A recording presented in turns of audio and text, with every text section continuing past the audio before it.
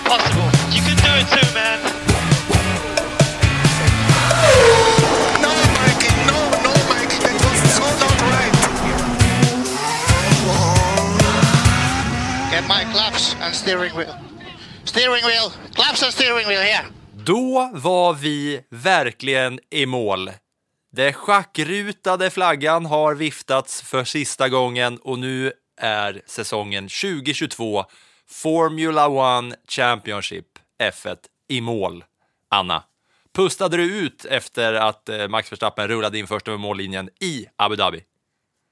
Nej, men det gjorde jag ju inte. För det kom ju 2 stycken där bakom som slog som andra platsen i VM. Så det var ju helt omöjligt att pusta ut innan i alla fall de var framme. Men nu känns det ju i alla fall rätt skönt, måste jag säga. För att det är ändå en stor påfrestning under året med alla de olika saker som man ändå pysslar med. Det gäller ju att ha koll 24/7 på något sätt.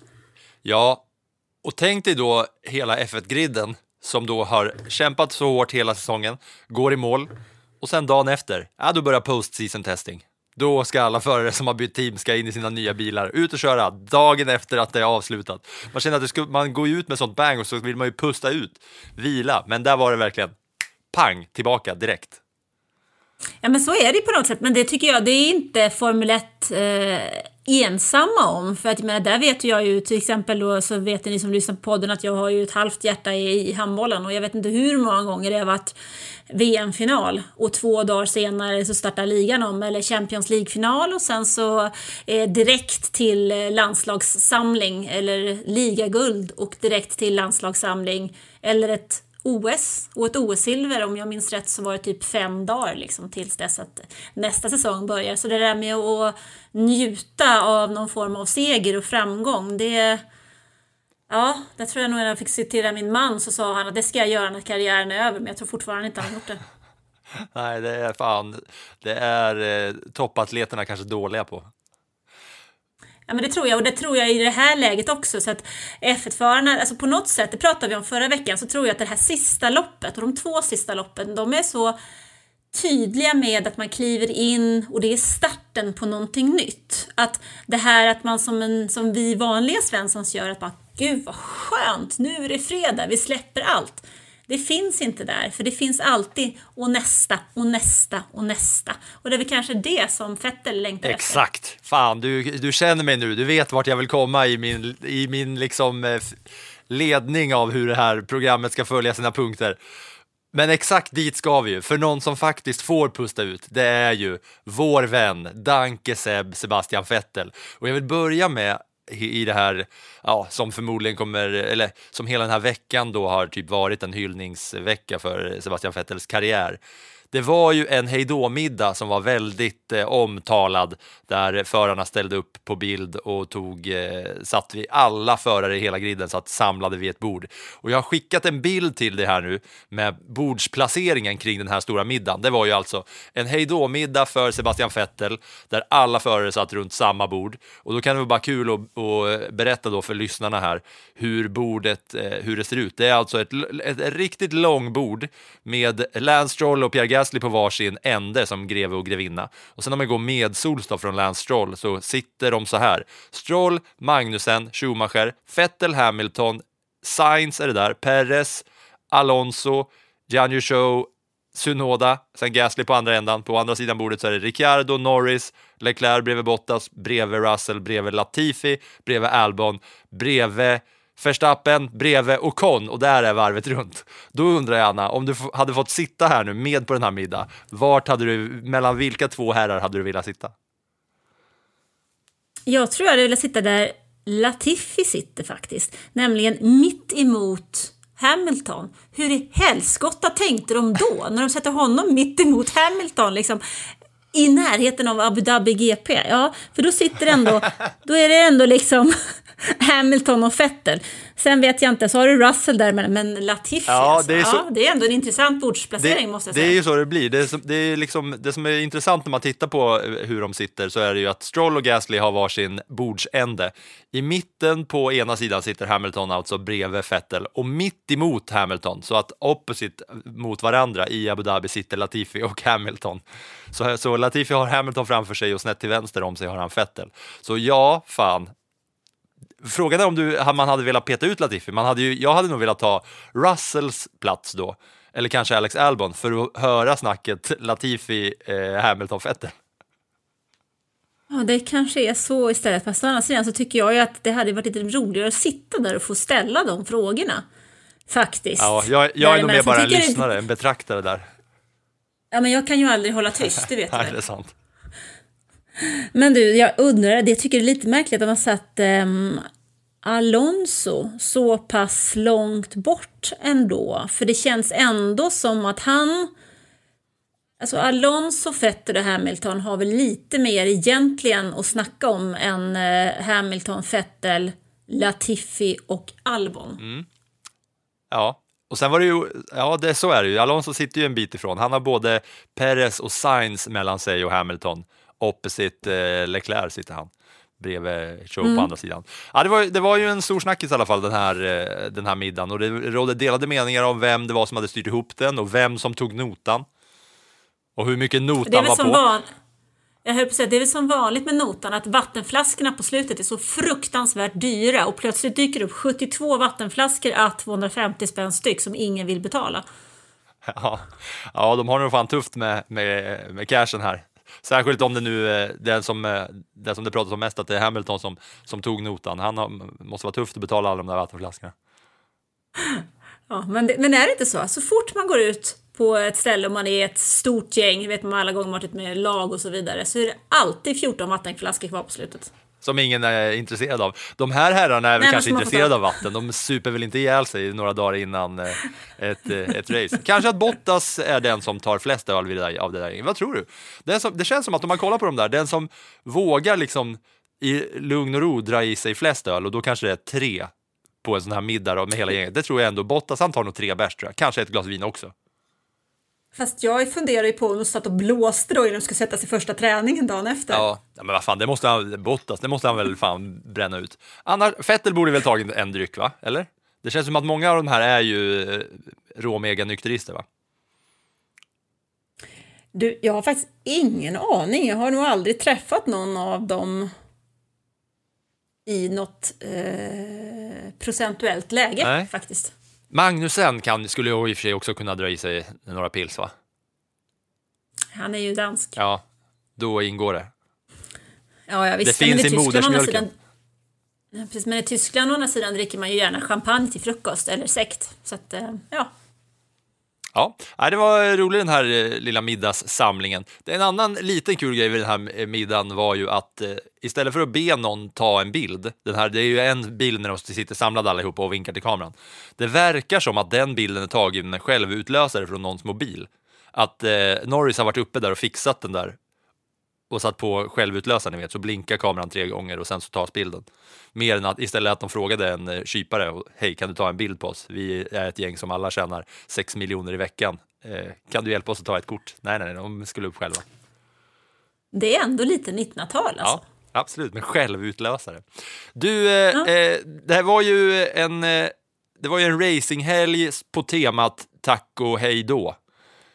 Där Verstappen gick in först i mål, och det är ju vad det är, för att han hade ju redan vunnit hela skiten. Själva kampen i Abu Dhabi stod ju mellan Leclerc och Perez som var det mest intressanta. Men med tanke på hur många som ändå skulle lämna sporten, så vill jag ändå börja det här avsnittet typ 10 minuter in med att vi lyssnar på lite hejdå ljudfiler.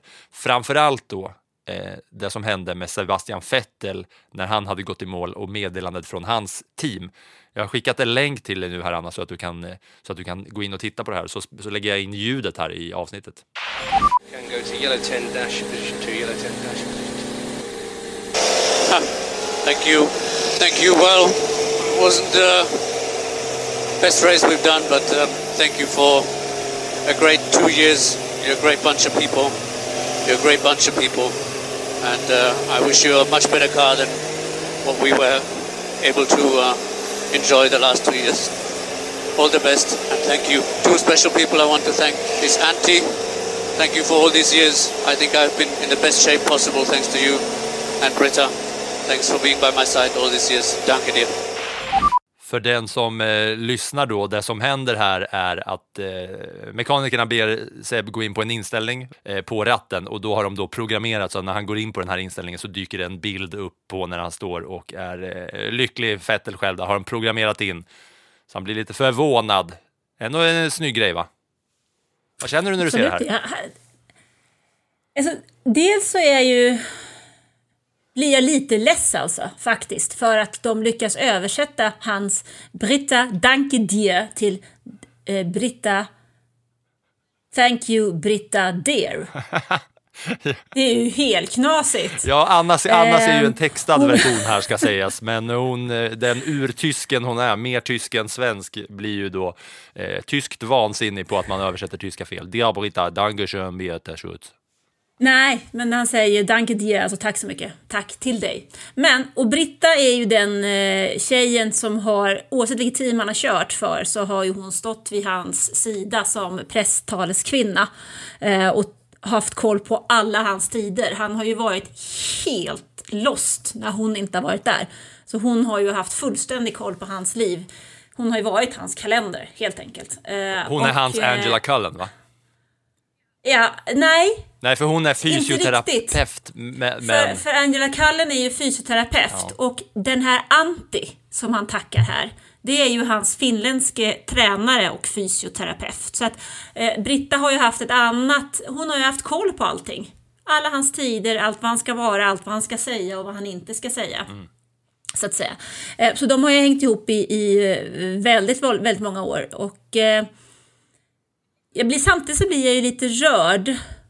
För att jag hör hur rörd han är över att det verkligen är sista. Och det är så lätt att säga så här, ja men herregud, 4 VM-titlar och han har tappat. Men grejen är att han har faktiskt stått på pallen för varje team som han har kört för.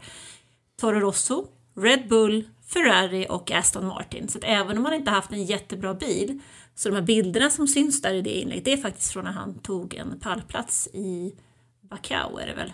Så att han har ju gjort resultat. Sa du Baku eller Macau eller Baku? I Baku är det väl. Baku heter det väl. Fel nu igen. Jag koncentrerar mig så mycket på att inte säga Baku, den tyska, då vart det fel. När vi någon gång gör ett så här best of moment, så ska jag fasen lyckas klippa ihop alla dina olika uttal på Azerbaijan och Baku. För det här var nog det bästa. Baku. Baku. Jag skulle sagt Azerbaijan istället, så hade vi sluppit det. Attans också. Det vart fel igen och igen. Ja, då. Nästa ljudfil som jag vill att vi lyssnar på är en annan som också säger tack och hej då för den här gången i alla fall. Daniel Ricciardo, som fick ett liknande meddelande av sitt McLaren-team när de fintade in honom på en inställning. Och där dyker en bild upp på honom. Purple C1. I just seen it. That's cool. That's really nice. Thank you, guys. Cheers, buddy. It's been an honour, Daniel. It's been an honour. Really good 2 years. I know we haven't always had the results we wanted, but we've had some pretty good ones along the way. And I think I speak for everyone in the team when I say how much we've all enjoyed working with you. Yeah, I appreciate your efforts. Thank you. All right, it's nice to finish in the points. Well done, guys. Alltså i det här fallet så är det någon som kanske inte låter så sorgsen, mer besviken tycker jag när det gäller Daniel Ricciardo. Han känns ju som att han tackar så mycket för hur man gjort, men han är inte riktigt nöjd, va? Och den känns lite mer sorglig. Ja, när bilden kommer, det är liksom ingen glädjereaktion där han får, eller så här surprise reaction. Nej, det måste vara bilden från Monza, va? Känns det som. Det kunde uttala. Ja, det gör utan problem. Det stämmer. Nästa vi ska lyssna på, det är apropå uttal, den i hela F1-cirkusen som har bäst uttal rent allmänt, och det är Günther Steiner som tackar av Mick Schumacher på sitt alldeles egna sätt. I think I can say that for everybody. We wish you well. You know, you always will be remembered to have been part here. You know, obviously we go apart, but I always say you always meet twice in life, at least, if not 3 times. You know, so Mick, thank you very much. I mean, what you did for us, you kept us going. You kept these guys going last year when it was difficult. You know, I couldn't do it on my own that one last year. You know, this year we had difficult times. We had very good times. Roller coaster, you know, as we always do here, you know. So you were part of it, and I hope you keep it in your memory, you know, that in the end we are good people and we fight hard. We, you know, you were one of us, or you're still one of us forever. Thank you, Mick. Thanks, Mick. I could do it on my own, Mick. Den killen skulle ju behöva en britta, kan jag säga. Jag kan ju bara se och känna hur Mick står där och tänker, håll foderluckan stängd, mannen. Va? Håll foderluckan stängd? Det betyder att man ska hålla flabben, alltså. Håll foderluckan stängd. Det har jag aldrig hört. Nej, det var min son faktiskt som sa till min dotter här när han fick en arg blick från mig och jag sa att du behöver inte tala om för henne att hålla käften. Hade jag sagt till honom tidigare på dagen när vi satt och åt oss, sa han, håll foderluckan stängd. På ren stockholmska? Ja, men han snackar stockholmska. Ja. Han har inte bott där en dag i hela sitt liv. Nej, men tillbaks till Haas då, så känner jag väl där att Günther borde ju ha knipit igen munnen lite tidigare. Det hade räckt med ett tack så mycket för att tala om för Mick, som inte får vara kvar, som vill vara kvar. Han har ju gjort slarviga saker, men tittar man tillbaka så är det ju ändå så att det jobb som han gjorde under 2021 kan man ju egentligen kasta i soptunnan, för hans kollega var för dålig och bilen var för dålig. Han körde ju aldrig Formel 1. Han satt ju och åkte i någonting annat. Vilket ju gjorde att det andra året när han då ska jobba in till Kevin, så fick han ju en fruktansvärd press på sig väldigt, väldigt tidigt som han inte riktigt var mogen för. Plus att när han väl lyckades med någonting så satte ju teamet en ännu högre och värre press på honom konstant, och det är även offentligt. Så att jag kan väl tänka mig att när Mick står där och får höra att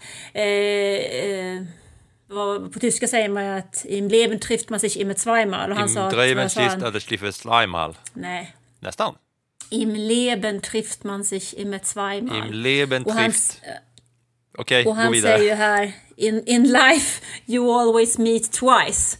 Och jag kan ju tänka mig att Mick tänker där, nej, förhoppningsvis inte. Ja, verkligen. Bara apropå Mick, jag undrar om vi ska ta den. Jag hade tänkt att ta den här lite senare, men vi kanske ska ta den direkt. Och det är faktiskt apropå Mick Schumacher och Haas-teamet. För efteråt, efter Abu Dhabi, när alla hade gått i mål, så skulle alla ut och bränna gummi, göra donuts. Och Mick Schumacher får liksom skäll av Haas när han gör det. De säger åt honom att sluta. Han låter så himla ledsen efteråt. Du kan kolla på det här när jag skickar länk här. Sorry Mick, can you stop doing donuts please? Seriously. I'm sorry Mick, but we just can't, sorry. That's alright, love you too. Det är så himla ledsamt och deppigt och liksom, det är nästan tragiskt det där. Att Mick Schumacher ändå så här, nu ska jag för en gångs skull, jag ska få bränna lite gummi nu, vad kul det ska bli att göra lite donuts. Och så kommer han på radion bara, sorry Mick, can you stop doing donuts please? Seriöst alltså, sluta. Ja, och hans svar, love you too. Det säger väl rätt mycket. Jag vet inte. Ja, det är en riktigt deppig stund. Det är en av mina höjdpunkter som deppigaste stund under hela säsongen. Mick Schumacher är lite glad och ska få burna lite. Sen säger de åt han. Skäller på han direkt. När han har precis gjort sitt sista race för dem. Ja, jag vet inte. Men det känns väl som det där var väl inget lyckligt äktenskap. Nej, ett annat lyckligt äktenskap innan vi nu kommer ta oss in på racet. Det har varit en bra uppfartssträcka här till att vi ska ta oss till vad som händer i racet. Men så får det väl bli när säsongen faktiskt är slut. Så här är det, under hela säsongen så har det varit en rejäl bromance mellan Yuki Tsunoda och Pierre Gasly. Det är väl ungefär det bästa som Alfa Tauri åstadkommit i år. Att de har varit riktigt härliga på sociala medier. Och under säsongen så har det varit en följetong att Tsunoda har försökt bjuda in sig själv så att han får komma hem till Pierre Gasly. Och han har hela tiden under säsongen så här hintat många gånger om att ja, men när ska jag få komma hem till dig då? Vad har du för adress? Och då är det någon dåre som har klippt ihop lite moment här när Tsunoda ber om att få komma hem till Gasly. Och nu när Gasly har lämnat så har han till slut sagt att Yuki Tsunoda, du är välkommen hem till mig. Det låter så här, du kan kolla på det Anna, jag skickar en länk här. You guys live together. What's your address? I'm not giving you my own address. I'm never gonna let him close to my house. He never invite me. Having barbecue now, I didn't invite him. I have to make him jealous, you know. Or I bring to your house. He didn't invite me yet for his house, so I cannot cook for him. You're invited home for dinner.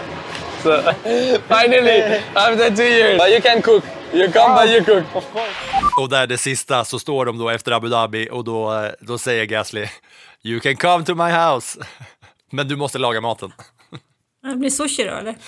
Ja, nej, men han är ju Tsunoda han älskar ju mat. Det var ju på någon presskonferens som de frågade så här, vad är det bästa med att vara Formel 1-förare? Då sitter Verstappen och Tsunoda på podiet. Jag vet inte när det var någon gång under säsongen.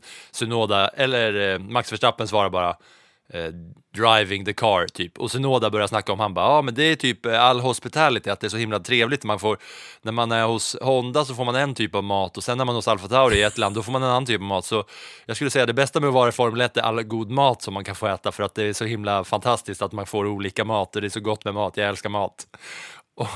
Och då har den här följetongen på Alfa Tauri, det är tips till alla, följ Alfa Tauri på sociala medier, där är de faktiskt roligare än de flesta. Men vi får väl se hur det blir nu när Gasly lämnar, men Tsunoda är jävligt kul. Och att det just har varit en följetong hela året, att han vill hem till Gasly och Gasly vägrar bjuda in Tsunoda. Men nu så blev han i alla fall inbjuden till slut. Det raceades också, så ska vi snacka lite race här nu efter en lång inledning och tårfyllda hejdå. Ja, men det kan vi väl göra, va? Let's do it! För nu är det onsdag när ni hör det här och det utskällda fotbolls-VM är igång. Men det viktigaste under helgen, samma dag som fotbolls-VM-premiären, var ju bara ett par mil bort. En kort flygning från Qatar i Abu Dhabi, där racet som avslutade hela säsongen i Abu Dhabi gick av den berömda gamla stapeln.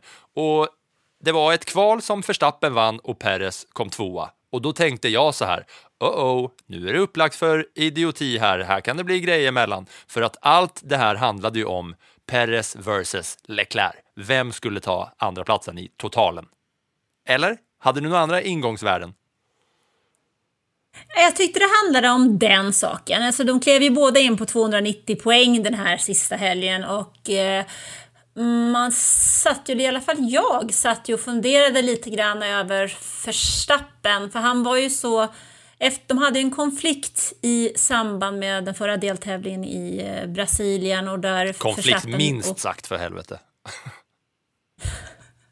Vi uttrycker oss alla på lite olika sätt. Ja. Men och då sa ju både teamet och Verstappen att han skulle göra allt han kunde för att hjälpa Perez under den sista tävlingshelgen. Men jag kände ju lite grann någonstans att men det låter ju himlans fint när han säger det. Men vad kommer att hända i det läget när Verstappen faktiskt jagar sin 15:e seger? För han är ju stekhet på att ta alla typer av rekord som han kan göra. Det är väl det som där tror jag att där är han sig själv närmast. Liksom. Och det rekordet är viktigare för honom än vad det är att kollegan vinner en andra plats eller att teamen tar en dubbel i VM. Och jag tycker väl ändå att vi fick ett ganska tydligt svar på det den här helgen. Tycker du inte? Jo, efter 30 varv när Max Verstappen är etta och Perez är tvåa, så är Checo Perez bakom. Han är 2 sekunder bakom Max Verstappen. Och så säger han på radiokommunikationen till sitt team, I'm being held up by Max. Och då vill han åka förbi Max Verstappen där och helst önskar då att Verstappen bromsar upp dem bakom på samma sätt som Perez gjort många gånger för Max Verstappen. Då är de liksom klart och tydligt 1 och 2 Red Bull på varv 30. Och där finns ju chansen. Där finns ju chansen. Hade bara Verstappen släppt Perez då och låtit Perez leda loppet och medan Max skulle kunna köra som 2, då hade det varit klart, tycker jag. Men det skedde inte. Nej, och istället så går ju Red Bull på en riktig luring där, bara ett par varv senare. För då har ju både Perez och Leclerc gjort sina första depåstopp. Och Ferrari är ju tydligen då överens med Leclerc om att vi ska bara göra ett depåstopp. Vi ska göra allt vi kan för att trixa in Perez i depån så att vi kan dra nytta av den tiden och göra en riktigt smart strategi här. För de visste att den enda chansen de hade, det var ju att lura Perez till en 2-stoppare. Så att på varv 33 så säger de ju då till Leclerc box opposite Red Bull. Men det vet ju Leclerc att det där behöver jag ju inte bry mig om. Utan han kan ju bara sitta där och trycka vidare liksom. Och istället då så blir ju Red Bull superlurade och tar in Perez i depån. Så han tappar ju liksom 20 sekunder. Och banposition där framförallt. Ja, och banposition. Och Leclerc stannar ute resten av racet och håller undan. Han är ju då 1,3 sekunder före Perez i mål, tar andra platsen i racet och andra platsen i VM. Och jag kan tänka mig att Perez kokar under den hjälmen efter att precis som Verstappen då behöll ledningen vid det tillfället du pratade om, där läget finns, så fick ju sen Verstappen också besked från Red Bull att han skulle liksom sakta ner Leclerc där, så Perez skulle hinna om. Men det hörde han inte. Han lyssnade inte på det året. Nej, och då, det du pratade om då var ju efter varv 35 när Perez har varit i depån och då kommer ett radiomeddelande till Max Verstappen som är längst fram. Tire management Max, det vill säga bromsa upp Leclerc så mycket det bara går så att Perez kan komma ikapp. Och det var inte Verstappen världsmästare på att göra, bromsa upp en Ferrari-bil så att hans teamkollega kunde komma ikapp. För att på slutet så var det ju så att Perez hade ju mycket fräschare däck, körde snabbare än Leclerc, men det räckte inte hela vägen. Och det som var kul inför var ju, som du sa, att de startade på samma poäng, så det var ju först i mål, blir 2 i totalen bakom Max Verstappen.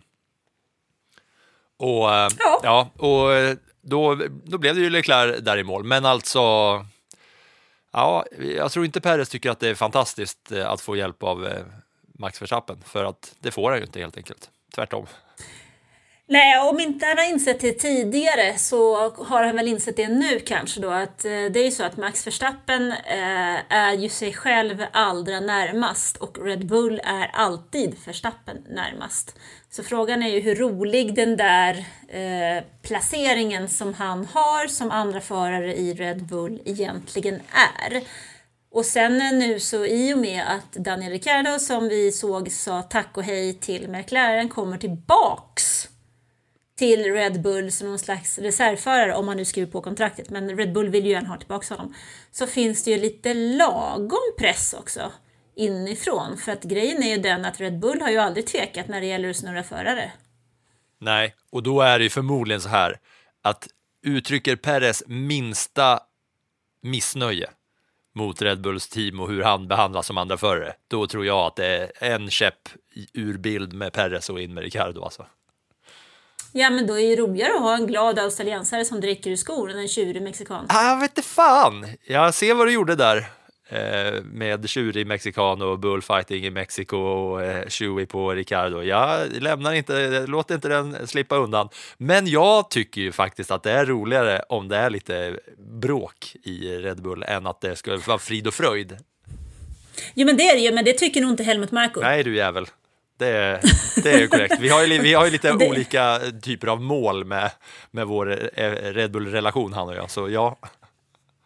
Och jag tror inte att där han säger så här, Christian Horner lägger inte så väldigt stor vikt vid vad du tycker och vilka önskemål du uttrycker. Däremot så är han väldigt noga med att se till att herr Marko är nöjd. Fan vad sjukt det hade varit om man tog hänsyn en gnutta till vad jag tycker. Det hade varit otroligt. Det blir så att Leclerc går i mål på 308 poäng och Perez går i mål på 305 poäng. Leclerc vinner 3 lopp, Perez vinner 2. Båda har 11 pallplatser när säsongen är färdig. Verstappen är ju, som vi alla har vetat under lång tid, överlägsen etta med 15 vunna lopp och 17 pallplatser, totalt 454 poäng. Så det är en jordskredseger, men det var snortajt mellan Perez och Leclerc om andra platsen. Men det var ju det där var ju det stora intressanta ämnet både på förhand och under racet. Några andra som är såna här tydliga talande bilder är ju när Alonso får avbryta sitt sista lopp för alpin. Han både började och avslutade sin alpinkarriär med en did not finish. Och Ocon spöar Alonso i totalen mellan de två. Det var faktiskt en liten rolig grej som jag hörde nu efter dagens, det är tisdag idag när vi spelar in det här, och de har ju haft sina däcktester i Abu Dhabi, och Fernando Alonso har ju faktiskt kört sina första metrar i en Aston Martin. Jag vill bara säga att vi ska komma dit sen. Jag har en punkt där vi ska komma till det. Du får absolut ta den nu. Jag tycker bara det var så jädrans roligt att han bröt i söndags i en alpin, och när han kör de första metrarna i en Aston Martin som i totalen är betydligt sämre, så är hans kommentar bara det var annorlunda. Vad menar du? Att han menar att det var jättekul att åka Aston Martin? Nej, han menar bara att bilen känns väldigt annorlunda. Med andra ord så är han väl extremt tydlig med att han har fått valt till en bil som är betydligt sämre, och han har jäkligt mycket jobb att göra. Aha.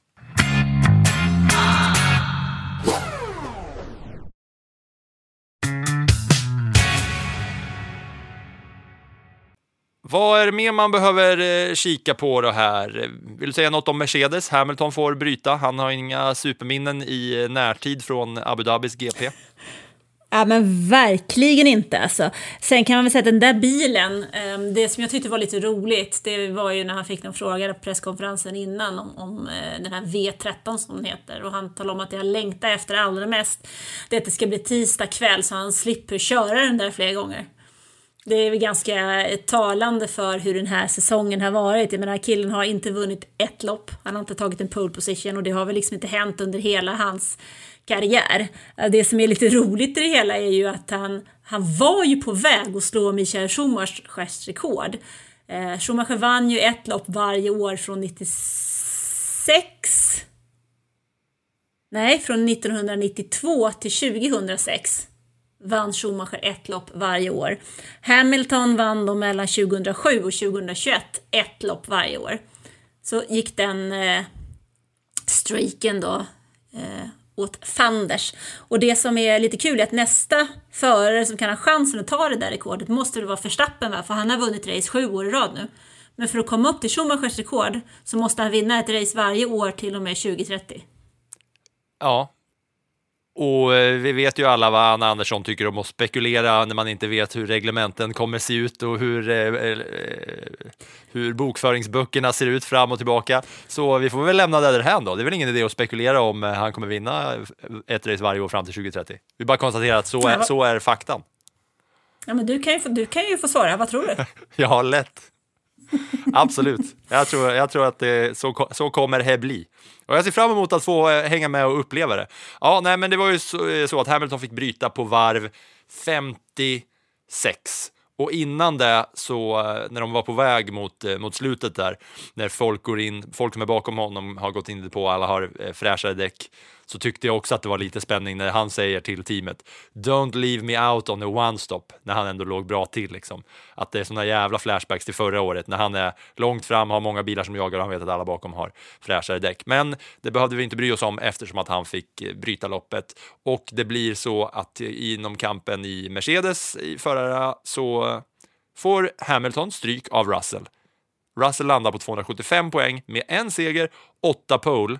Hamilton på 240 med 0 segrar, som sagt, första gången i hans karriär, och 9 pallplatser. Russell kliver in med en dålig bil, spöar enligt många då the GOAT.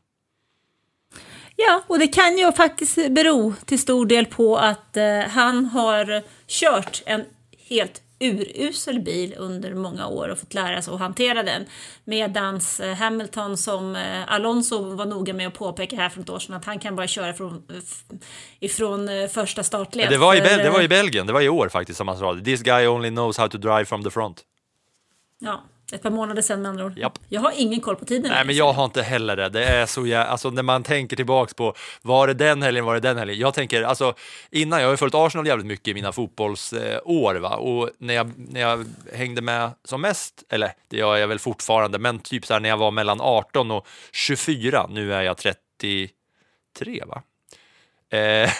Då kunde jag liksom säga vilken match varje mål gjordes och hur de gjordes och så vidare. Men nu har jag liksom, nu är det samma sak med fotbollen. Jag har ingen aning om vem som gjorde mål i vilken match, även fast jag sitter och kollar på alla matcher. Och det har blivit ett jävla virvar med alla Formel 1-race också. När jag tänker tillbaks på, var det i Belgien eller var det här? För att det är så mycket som man tar in hela tiden. Eller så är det bara att man håller på att bli gammal och kanske är det.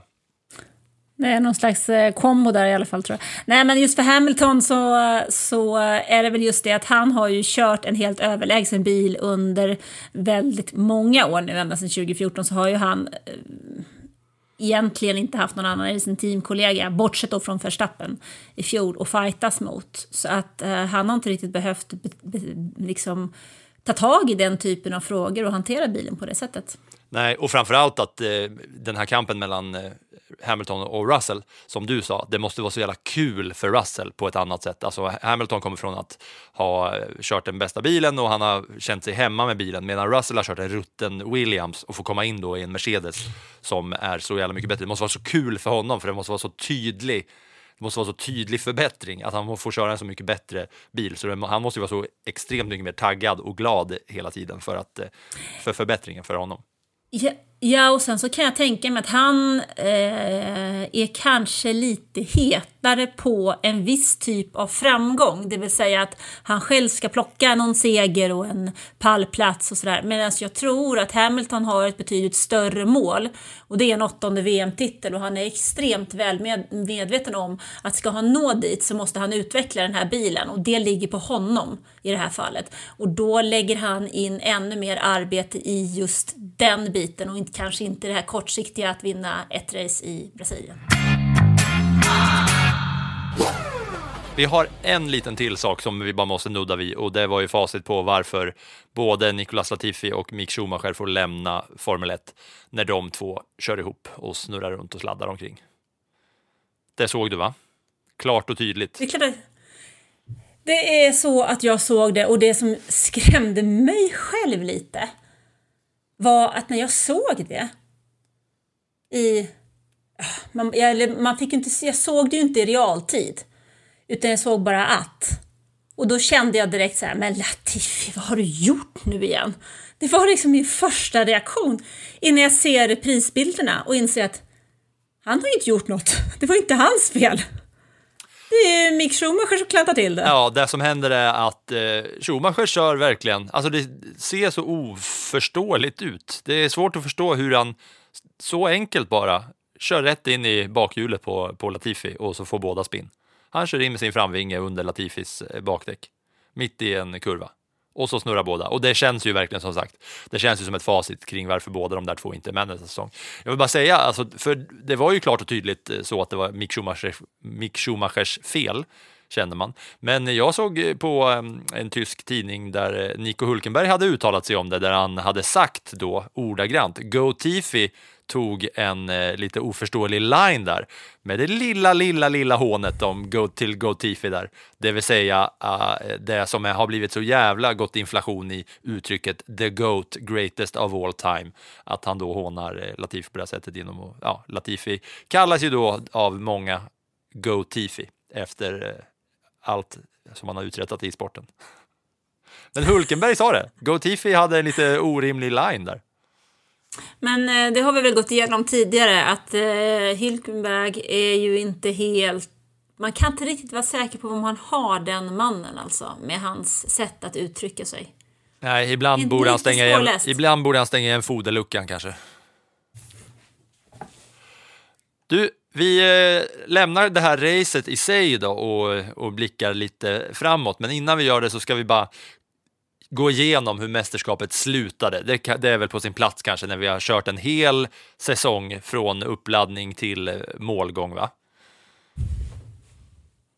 Ja, så tycker jag att vi går igenom det ännu lite mer hela säsongen nästa vecka, då vi verkligen borrar ner oss i detaljer. Ja, absolut. Den här veckan blir ju då ganska rimligt en genomgång av racet och bara en snabb summering av hur allt blev. Men nästa veckas avsnitt, då har vi en lite större säsongssummering där vi blickar tillbaks lite grann och så vidare. Men det som i alla fall händer är ju att som vi redan var inne på, Leclerc vinner mot Perez, det var ju den stora snackisen. Russell spöar Hamilton i totalen, Ocon spöar Alonso.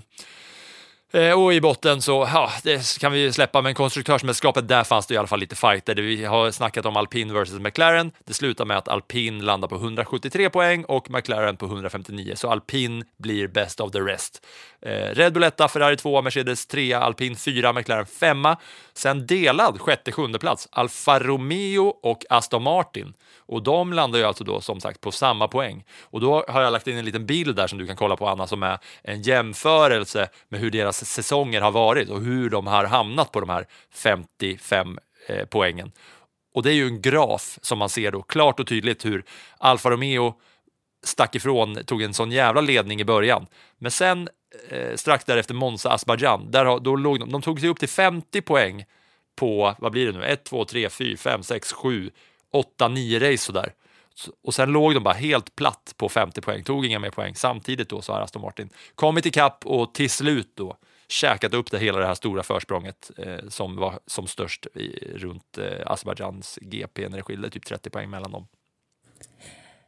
Ja, alltså jag tror väl att är det inte så att det är en 5:e plats för Valtteri Bottas från Imola som gör att Alfa Romeo tar den här viktiga 6:e platsen som ger en himla massa nollor i plånboken i slutändan före Aston Martin. Men det man det kan som säga händer, om det, förklara det bara så man förstår varför Alfa Romeo blir 6 och Aston Martin 7 även fast de har samma poäng. Ja, men det är för att Bottas var väl 5 på Imola. Och det är det bästa resultatet från något av de här teamen. Så att man räknar alltså det bästa resultatet. Och det ger då en placering före. Och i slutändan då väldigt, väldigt mycket pengar. Vi pratar 100 miljoner i konstruktörsmästerskapet. Ja, då är de glada för att finnen levererade den här 5:e platsen som blev 100 mille. Men det jag tänker med just med Aston Martin, alltså Mickey Krack, din härliga... Mickey Krack, jag älskar alltid att säga namnet Mickey Krack. Varje gång jag ser honom på tv, så när det är gridwalk eller om det är någon intervju, då utbrister jag för mig själv. Mickey Krack, varje gång. Han sa det nu efteråt, att i Australien, hade någon sagt till honom i Australien att de skulle slåss om 6:e platsen i konstruktörsmästerskapet, för då hade teamen inte tagit en enda poäng. Då hade han ju tagit det varje dag i veckan, för så långt efter var de. Och den upphämtningen som Aston Martin har gjort, och utan att veta, så säger jag nog att den har de verkligen Sebastian Vettel att tacka för. För är det någonting som han är duktig på, så är det ju att jobba för teamet och utveckla bilen. Så att han lämnar ju över till Alonso som förhoppningsvis kan ta den resan vidare. Ja, det är så det blir mellan de två. Sen är det kampen som är om 8:e platsen mellan AlphaTauri och Haas, och den går till Haas som vinner med 37 poäng mot 35. AlphaTauri alltså näst sämst av alla. Och absolut sist med bara 8 inkörda poäng, Williams. Inte så mycket mer att säga om den bottenstriden, va? Det är kul för Haas ändå att spöa 2 team. Ja, Günther Steiner är väl nöjd med någonting i år i alla fall. Nu ska du bara få plussa Abu Dhabis GP, och nästa vecka så kommer jag vilja att du ska plussa hela säsongen. Men nu så kör vi det från Abu Dhabis GP. Annas plus, everybody.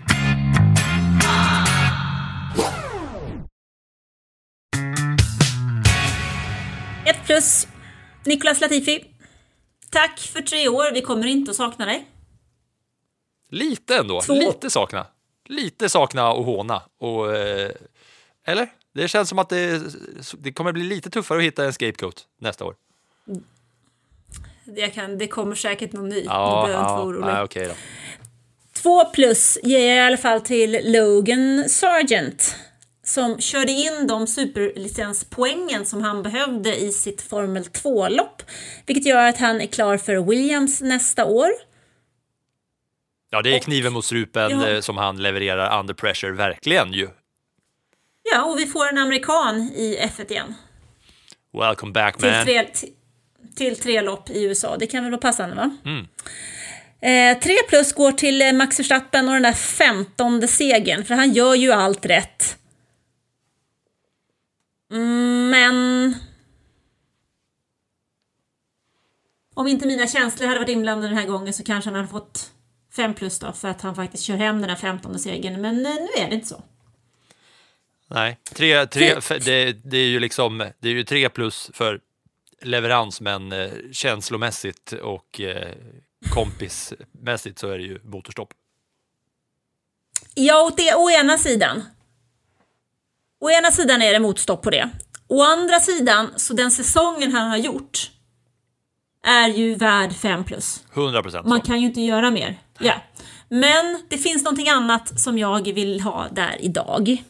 4+ går i alla fall till Charles Leclerc, som att när Ferrari levererar äntligen en smart strategi och han klarar av att utföra den under en stor press i ett läge som ger honom andra platsen i VM, och Ferrari säkrar ju också andra platsen i konstruktörsmästerskapet, så det var ju en klockren insats av Leclerc och Ferrari den här helgen.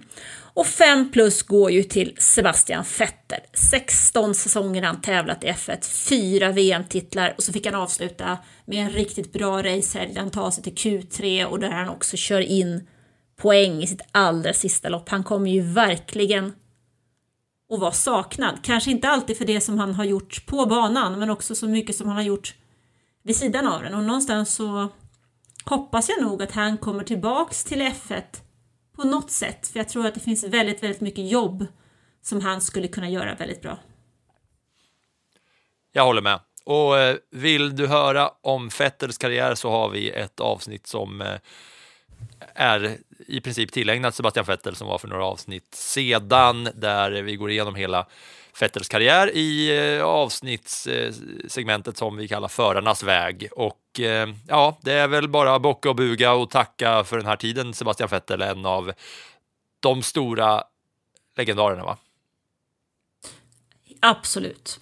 Men sen tycker jag att det är lite charmigt också. När han kom till F1 så var Mick Schumacher hans mentor, kan man väl säga, som hjälpte honom. Och han har ju verkligen tagit en roll som mentor till Mick Schumacher. Och Mick Schumacher sa vid något tillfälle att han har en papparoll. Och jag kan tycka att det är himla fint faktiskt att han tar det ansvaret som en extra pappa till Mick, som antagligen saknar just det och har saknat det väldigt länge.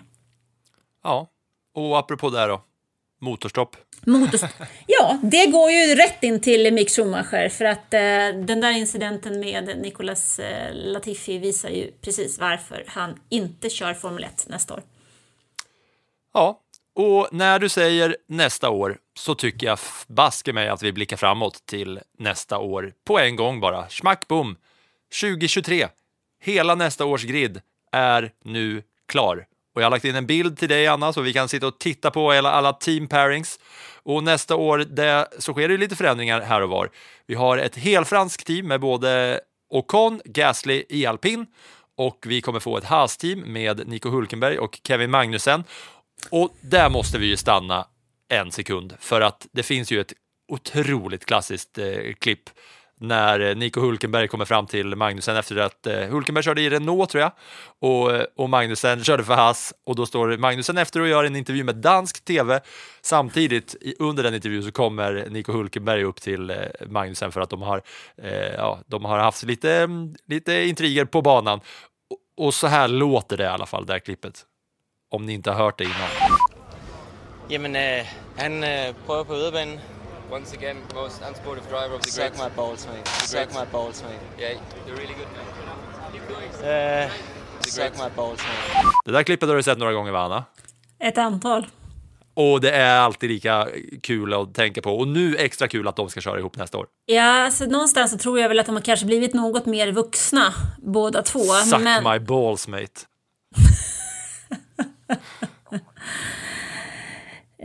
Ja. Ja, det blir kul i alla fall. Alltså det har de ju lämnat bakom sig.